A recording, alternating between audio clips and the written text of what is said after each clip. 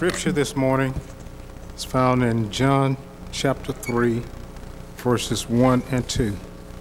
John chapter 3, verses 1 and 2. In the Red Pew Bible, it's page 887.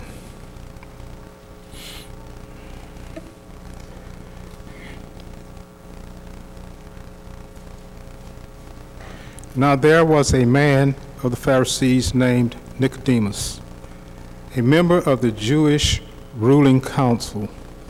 He came to Jesus at night and said, "Rabbi, we know you are a teacher who has come from God, for no one could perform the miraculous signs you are doing in God if God were not with him."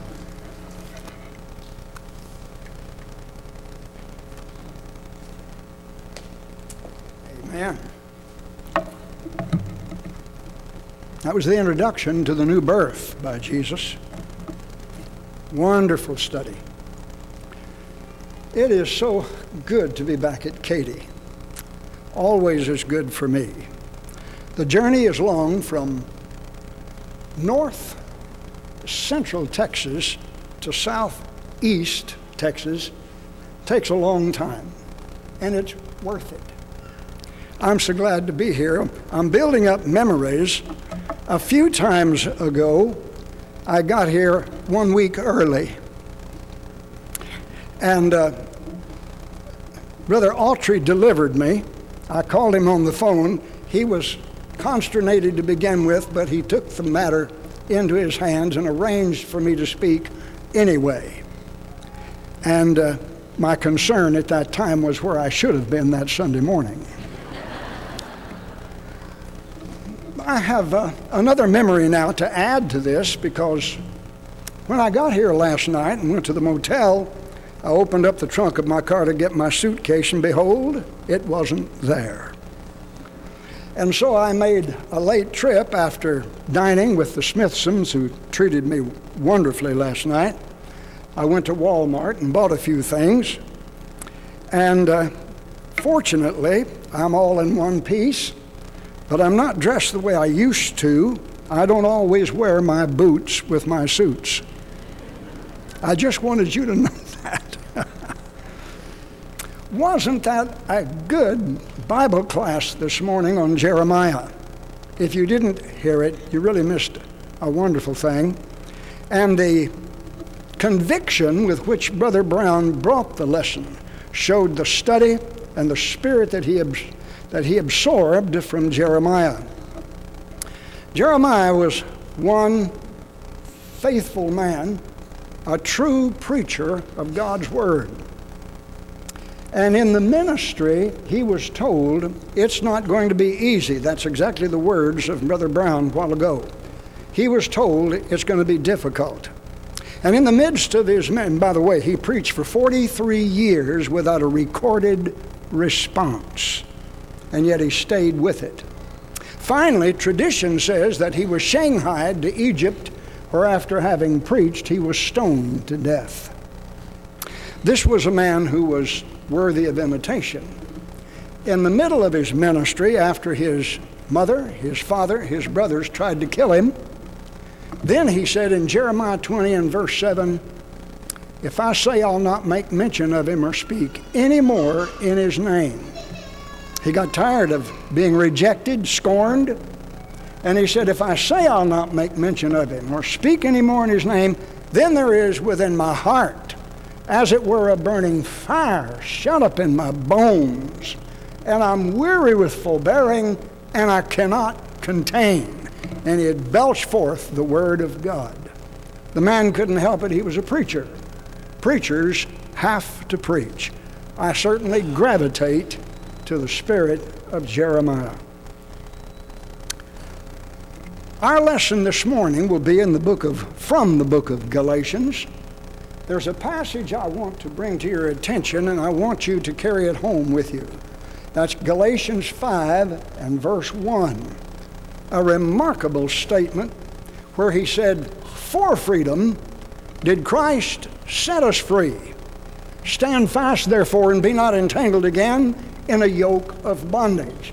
Now, for those who really understand the great doctrine, the gospel message of justification by the grace of God through an obedience of faith in Christ, that has to be one of the most encouraging passages of Scripture, encouraging to become a Christian, encouraging to remain a Christian, and encouraging to tell others about it. And that's not just words. When a man understands the gospel, when he understands the depth of his sin and that we are worthy of spending eternity in a devil's hell, then you begin, and when you feel that, and you can wipe your brow because you're a Christian and say, "Whew, boy, I escaped from that kind of an eternal condemnation where almost all of the human race are going to go. We're one of the survivors if we're faithful to the death." What he said was, at the moment that faith in Christ as sin offering leads you to be baptized for the forgiveness of sins, at that moment, every sin, the guilt and the penalty thereof has been completely forgiven. But that's not all. Because of what Christ became at the cross, our sin offering, our sin bearer, our justifier, our redeemer, all of that kicks in at baptism. And because of that, he not only has forgiven us when at baptism all the guilt and the penalty of sins prior, but he has taken care of every sin and the guilt and the penalty that we're going to commit in the future if we remain faithful to the death. Not perfect. You're not going to be perfect. But what he did at the cross was to become the satisfaction, the propitiation. That's 1 John 4 and verse 10, herein is love. Not that we love God, but that he loved us and became the propitiation for our sins. Propitiation defined as satisfaction. That's Isaiah 53 and verse 11. Jehovah shall see the travail of his soul. Here he is on the cross in the 8th century BC, and Jeremiah sees what he's going through as he hangs there. And he says, Jehovah shall see the travail of his soul and shall be satisfied. God is satisfied.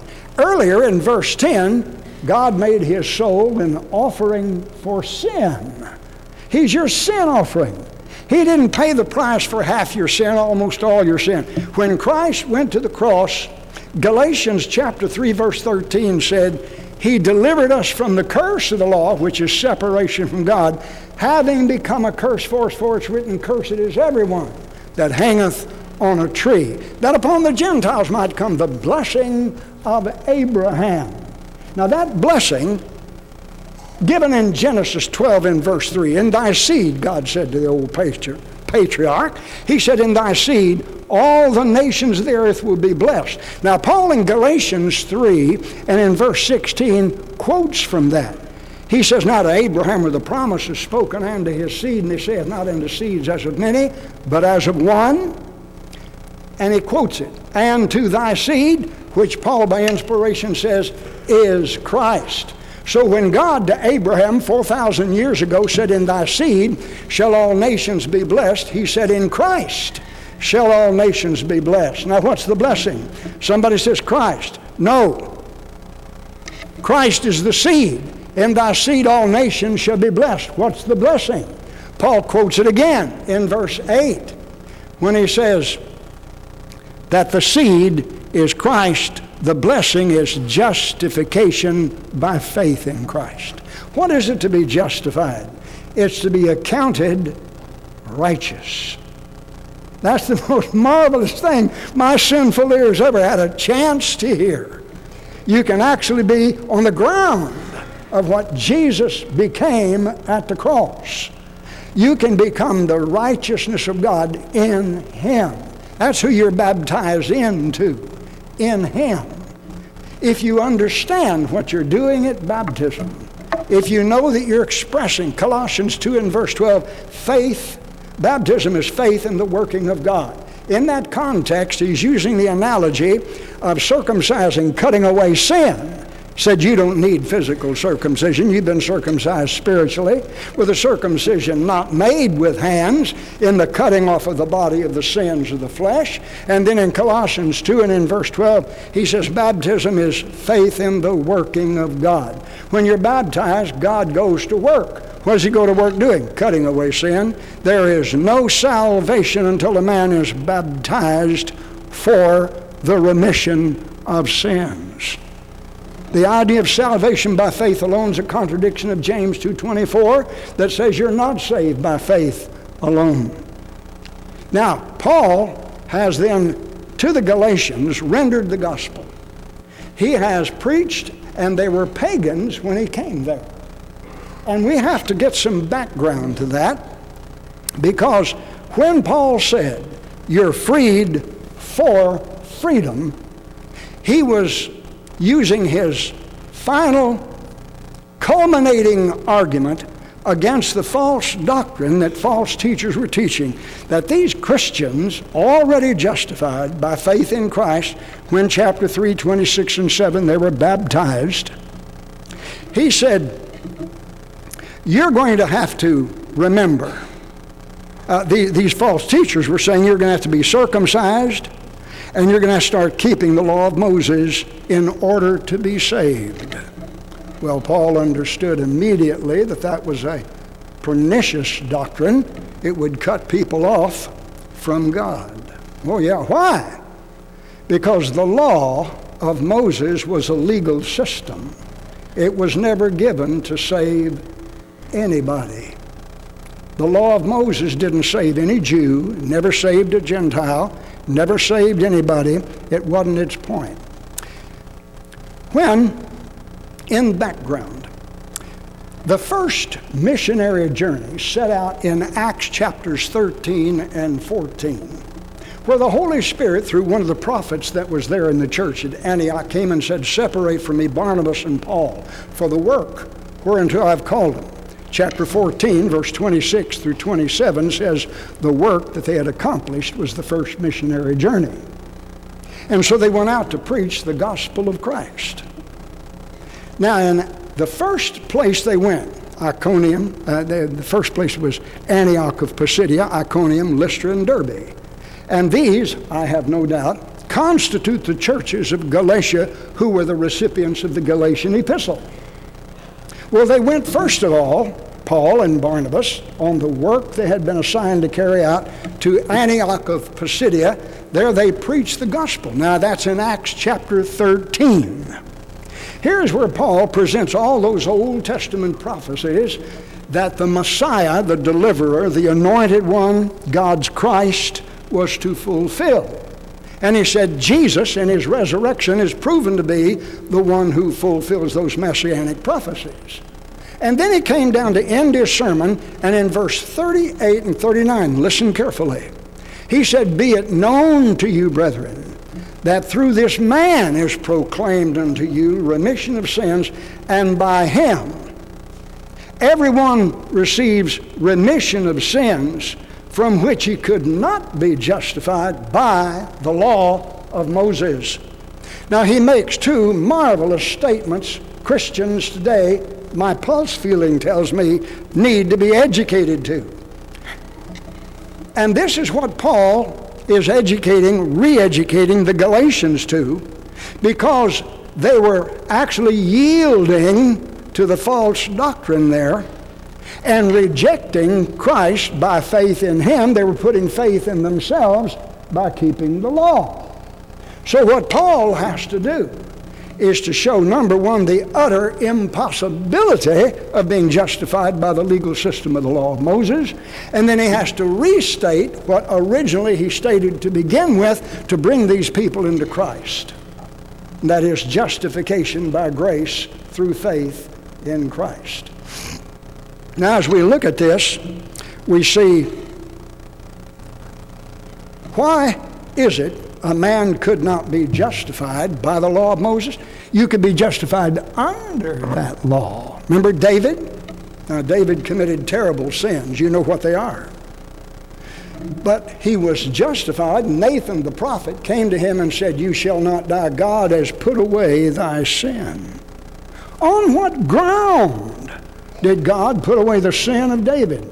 The ground on which he's put away your sin when at baptism your faith was in Christ.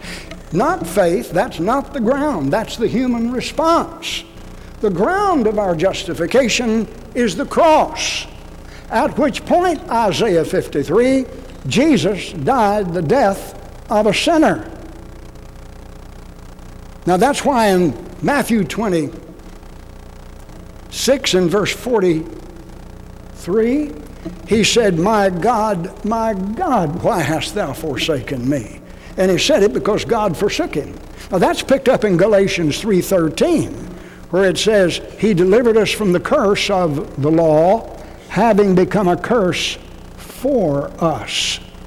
For it's written, curses everyone that hangeth on a tree.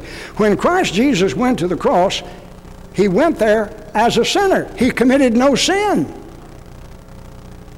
And that's why he cried, why hast thou forsaken me? And every person who comes to the waters of baptism needs to answer the question, why did God forsake Christ when he committed no sin? Because Jesus died for your sin and mine, paid the price for you, which you and I cannot pay. It's impossible. And so what we're seeing then is the nature of the law of Moses. Now Galatians 3, verse 10 through 12, I judge, is the most important statement in Scripture to tell us the nature of the law of Moses. We need to remember it. In verse 10 he says, for as many as are of the works of the law. Now what's that mean? For as many as are of the persuasion that they're justified by the works of the law. Now that was what the Pharisees were. They were actually of the theology that you could be justified by keeping the law. Now Christ himself brings that up in the book of Luke, chapter 8 and in chapter 18 and verse 9, where he told about those, listen to me, who trusted in themselves that they're righteous. Now think about that. Do you think we can keep enough Christian commandments to make ourselves righteous? Some do, apparently. And after they're baptized and they rise to walk in newness of life, they find out that they're not sinless. They find out that they have done things that they're wrong and they knew they were. And I don't know how many times over the past 55 years I've had students come to me after they study the matter and say, I don't believe I knew what I was doing when I was baptized. Or they might come and say, I don't think I'm good enough to be saved. Now think about that, because I know that there are people in the body of Christ by the hundreds who feel that way. Think about this. A man who understands the gospel, the good news of justification, to be accounted righteous by our faith in Christ, and obedience of faith. It's impossible for that person who understands the gospel to be baptized for the remission of sins, start walking in newness of life, find out they're not perfect, and then to say, I don't think I'm good enough to be saved. That person cannot understand the gospel. No way. It's a contradiction of terms. And we as leaders in the body of Christ are going to have to understand such terminology as this exposes the need of that person. They need something more than repentance and prayer. They need to understand the good news. And the first thing we have to understand is what we're not justified by. And so in the book of Galatians, chapter 3, Paul has to tell these former pagans who now, having heard the gospel, having obeyed the gospel, they were baptized for the remission of sins, Galatians 3:26 and 7. Then came the false teachers and said, you've got to be circumcised, keep the law of Moses in order to be saved. And Paul said, if you do, you'll fall from grace. Galatians 5 and verse 1 through 4. Why? Because we get to the gracious salvation of God by faith in Jesus, not his mother, not in Muhammad, not in self. And so Paul is saying the nature of the law, Galatians 3:10. For as many as are of the works of the law, and the Pharisees were of the persuasion, you're justified by the works of the law. They neither understood the nature of law nor grace. They understood neither one. And this is the dilemma that has followed us for 2,000 years. Many have been baptized for remission. Did they understand what they were doing? And so our task is to put teaching into the preaching and school people into the glorious things. But now then, in Galatians 3 and verse 11, he says, now that no man is justified by the law before God is evident. Now look at that statement. No man is justified before God by the law. Now, whoever might have ever thought that Jews were justified by the law, if you believe the Bible's the Word of God, then you know no man is justified by the works of the law. Well, on what ground then was David justified? The cross. He put his trust in God when Nathan the prophet came and said, God, put away your sin. Now he had to repent. He had to start keeping the law to which he was amenable. But the law condemned King David as surely as it would have condemned every Galatian after they became Christians who accepted circumcision with a view toward keeping the law. And Galatians 5 and in verse 2, behold, Paul said to you, if you receive circumcision, Christ will profit you nothing. How is it possible for Christ to profit you nothing and you still be saved? This idea of once saved, always saved was not born in heaven but in hell. We need to understand the gospel, but we need to understand the law. Its purpose was not to save. It was to educate men to the exceeding sinfulness of sin. Romans 3, verses 19 and 20. We know that what things soever the law saith, it speaks to them that are under the law, that every mouth may be stopped, and all the world brought under the judgment of God. For through the law cometh the knowledge of sin. And then he says in Romans 7, verse 13, the purpose of the law is to show you the exceeding sinfulness of sin. And so Paul defines the threefold nature of law as I'm teaching my students. What does law then say? It says, be perfect. That's what he said. Now over here in Galatians 3 and in verse 11, now that no man is justified by the law before God's evident. And what makes it evident? The law itself. And he quotes Habakkuk 2 in verse 4, where it says, the just, the justified, shall live by faith. And then he states in verse 12, and the law is not of faith. Now, if we're justified by faith and the law is not of faith, logistically you must conclude you cannot be justified by the law. And then he quotes Leviticus 18, verse 5, and says, actually he paraphrases it and says, but he that doeth them shall live in them. What's that them? It's the commandments. Literally, Moses said in Leviticus 18:5, ye shall therefore keep my statutes and my ordinances, which if a man do, he'll live therein. Now, folks, what was the requirement of the law? Sinless perfection. What's the threefold nature of law? The law demanded sinless perfection, condemned the violator at the first infraction, and couldn't justify anybody. Christianity, thank God, is not a legal system. But if we think that it is, and we're baptized for remission, and then begin to walk in the light, and find out that we're not walking perfectly, you might begin to feel like you're not good enough to be saved. Well, I guess so. Who is good enough to be saved? Paul says in Galatians 2 and in verse 20, if justification is by law, indicating it definitely is not, Christ died for nothing. Tell me how you can be justified by a legal system, and then tell me Christ needed to die to give you the same thing you can get on your own strength. Christianity is not a system that demands perfection. It's a system that demands you put your trust in Jesus, who is your sin offering. He was cursed for you. paid the price for every sin you've ever committed or will commit. You can be justified by faith in Christ. Isaiah 53:11. He is our propitiation. That sin offering satisfies the justice of God for every sin you've ever committed or will commit. And then Isaiah 53 and verse 11, where it says, Jehovah shall see the travail of his soul and shall be satisfied, and by the knowledge of my righteous servant will he justify. Account as righteous, all you sinners. He'll account you as righteous. Oh, that's good news, folks. That's good news.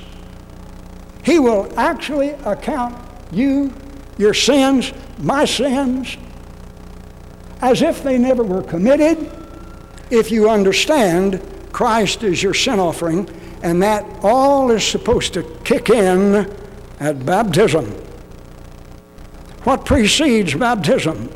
A knowledge of the good news that man is not justified by keeping commandments, whether the law or the new covenant. You're not justified without keeping new covenant terms, but you're justified by the faith that's in Jesus, who will justify you when by faith you trust in him to forgive you by repenting and being baptized. You've expressed your faith. Colossians 2:12. What's baptism? It's faith in the working of God. When you're baptized, if you're expressing faith in Jesus to save you, then God cuts away your sin. Now, it doesn't stop there, because he is still your propitiation. He still satisfies God on the ground that you stand fast. Galatians 5:1, for freedom did Christ set us free. Stand fast, therefore. Be not entangled again in a yoke of bondage. Now, what's this again? When Paul came to the Galatian regions, Acts 13 and 14, he found pagans as well as Jews in the synagogue. In Acts 13, after he preached the gospel of Christ, the Jews threw it out, and the Gentiles rejoiced in it. Most of the people at Galatia were former pagans. Galatians 4 and verse 8, howbeit at that time not knowing God, you were in bondage to them that by nature are no gods. See, they were in idols.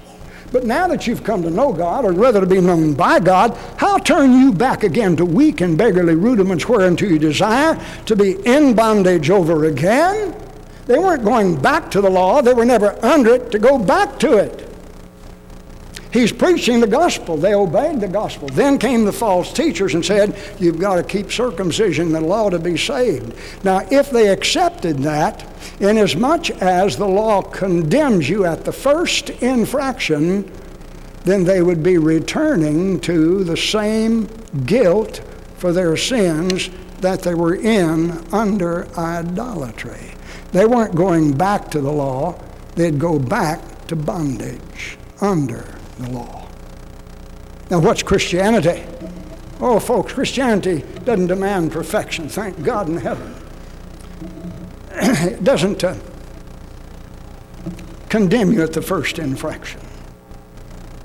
And you can be justified.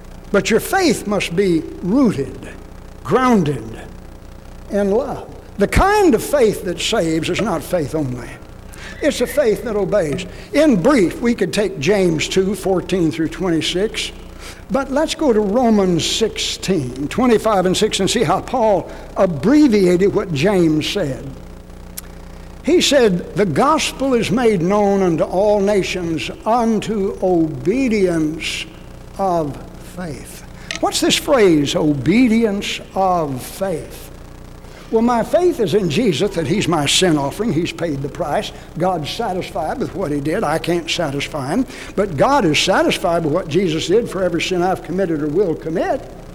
And so I put my trust in him. My faith is in him to satisfy God at the moment I repent from a life of sin, which means for the rest of my life I'm to keep those commandments. to be the kind of person God wants me to be. I had to obey covenant terms to become a Christian in the first place. But these are expressions of my faith in Him, that He'll do for me what He said He would when I do what He asked me to. And at the point that faith leads me to repent and be immersed for salvation, all of the things He became are kicked in. And I'm justified. And God is satisfied. And I walk in the light, and I'm not perfect. In 1 John 1:7, if we walk in the light as Jesus is in the light, the blood of Jesus cleanses us from all sin. Praise God in heaven. That's the good news. You can know you're saved as surely as the Bible teaches it. Oh, yes. But don't pervert Christianity into a legal system. There's two kinds of law. There's the legal law, and then there's the law of faith. Romans 3, verse 27. It's a law of faith, which means you better believe. You better put your trust in Him, not in yourself. If you trust in yourself, as soon as you find out you're not living it the way that you could have lived it, at least you're not living it the way you should have lived it, you're going to be miserable. You're going to be a question mark. You'll never know if you're going to heaven or hell. And before it's over with, many like that have abandoned the church because they knew not the gospel. Is it possible that we could see Jesus as the resurrected Son of God with all power? He has all authority to forgive sins. And here's that new covenant, and I've got to obey the terms of repentance and baptism, and now the rest of it is up to me. Oh, no, folks. No, it's not up to you. Now it's up to you to keep the commandments for the rest of your life. From the heart, you must struggle. Have you thought about 2 Corinthians 10, verse 3 through 5? Our warfare is not of the flesh, but mighty before God to the casting down of strongholds, bringing into captivity every thought unto the obedience of Christ. These corrupted things that's on television, they don't leave you with good thoughts. The immorality is disgusting. The idea of evolution, which in my opinion has done more to draw people away from Christianity than any other single thing that hell's fury is using against the Church of Christ, is a part of the television programming. Have you seen Planet Earth 2? Everything there is masterfully done. Magnificent, beautiful, the animal kingdom, the great things. And all of this took billions and billions of years to bring to pass, as if there's no God. As if evolution is the life principle. It is not. God is the life principle. And if I can show you that Jesus was resurrected from the dead, and we can do that the same way we can show anything happened in the past that you didn't see, it's a matter of historical testimony, then I can prove to you that Jesus Christ is the Son of God, and he quotes from Genesis chapters 1 and 2 as history and makes doctrine out of it.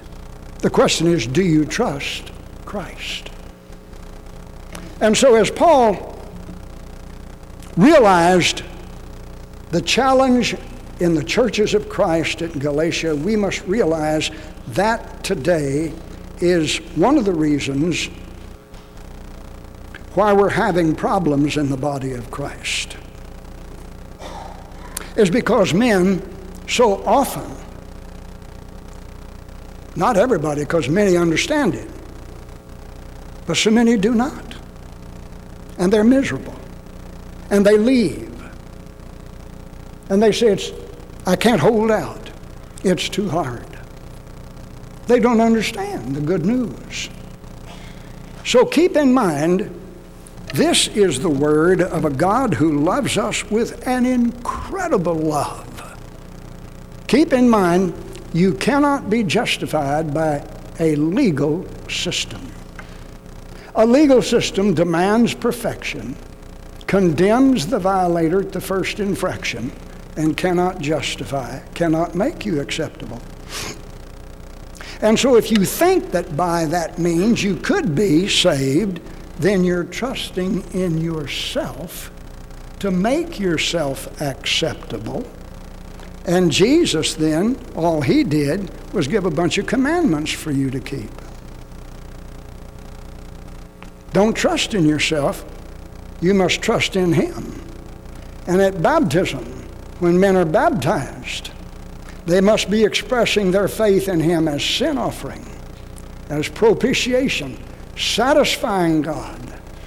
And not only for past sins, this idea of I baptize you in the name of Jesus for past sin, the Bible doesn't say that. Say what Peter said. Repent ye and be baptized, every one of you, in the name of, by the authority. That's not a formula of words you have to say when you baptize anybody. It's the authority by which we are being baptized for the remission of sins to receive the indwelling gift of the Holy Spirit. And so, when people become Christians, if they understand the good news that what Jesus did 2,000 years ago upon the cross satisfied the justice of God for every sin we've ever committed or ever will commit, on the ground that we give up our autonomy, we give up our self-rule, we turn ourselves over to the living Christ, lock, stock, and barrel, make no mistake about it, to the point that we bring our thinking into subjection. Oh yeah. And if we'll do that, then the song that we sang a while ago, that you have perfect joy, complete confidence, having followed the Lord. Because as you follow him and you commit sin, you're trying not to. Your trust is not in your commandment keeping. Your trust is in Jesus, for whom you're keeping commandments the hardest you can. And while you're walking in the light, you commit sin, God has you covered. God has you covered. Do you believe that? If you don't believe it, you can't be saved. That's the good news.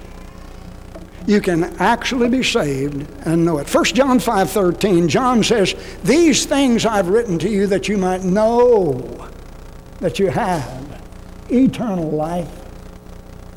On the ground of the gospel, you can know that what you have is what God wants you to rejoice in, the eternal life he gives you at the point of your baptism by faith in Christ. Oh, he wants you to rejoice in it. And this will motivate you to keep the commandments. And knowing that you're saved, knowing what you've got, you're going to want to tell others about it. And all of the efforts I've made through the years in classes on evangelism, how to do personal evangelism, and how to overcome argumentations, and how to try to get people to become Christians, folks, will not do very much good without the confidence that you yourself are saved and have something to offer to somebody that's permanent. Oh yeah. What a wonderful thing is the gospel of Prince Emmanuel. Oh, it's wonderful. You can be saved. But you must understand the good news and put your trust in Jesus as Savior. Don't you put it in your commandment keeping. You put it in Christ, who, as soon as you're baptized, you become his. You're not yours anymore. 1 Corinthians chapter 6. He says, you've been bought with a price. You're not your own. Glorify, therefore, God in your body. We're going to give up our autonomy. Oh, yeah. You're going to give up your mindset. You're going to have his mindset. And you're going to come up out of the waters rejoicing, knowing who you are, knowing where you've come from, knowing as long as you're faithful, and you're not going to be perfect, you're going to heaven.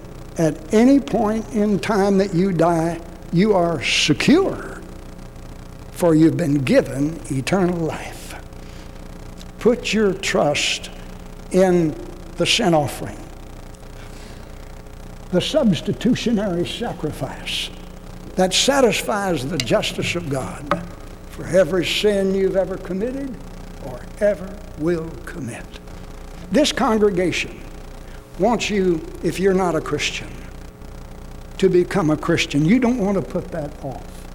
If you know that you're lost and you want to be saved and have the joy of knowing who you are and what your purpose is in life, and the joy of knowing you're saved no matter what happens, then we want you to respond and accept the gospel of Christ while we stand and while we sing.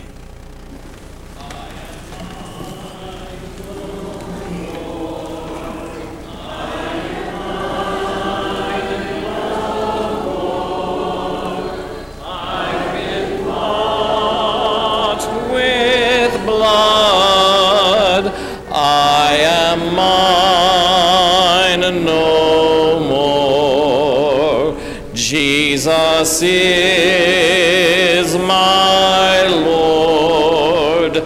Jesus is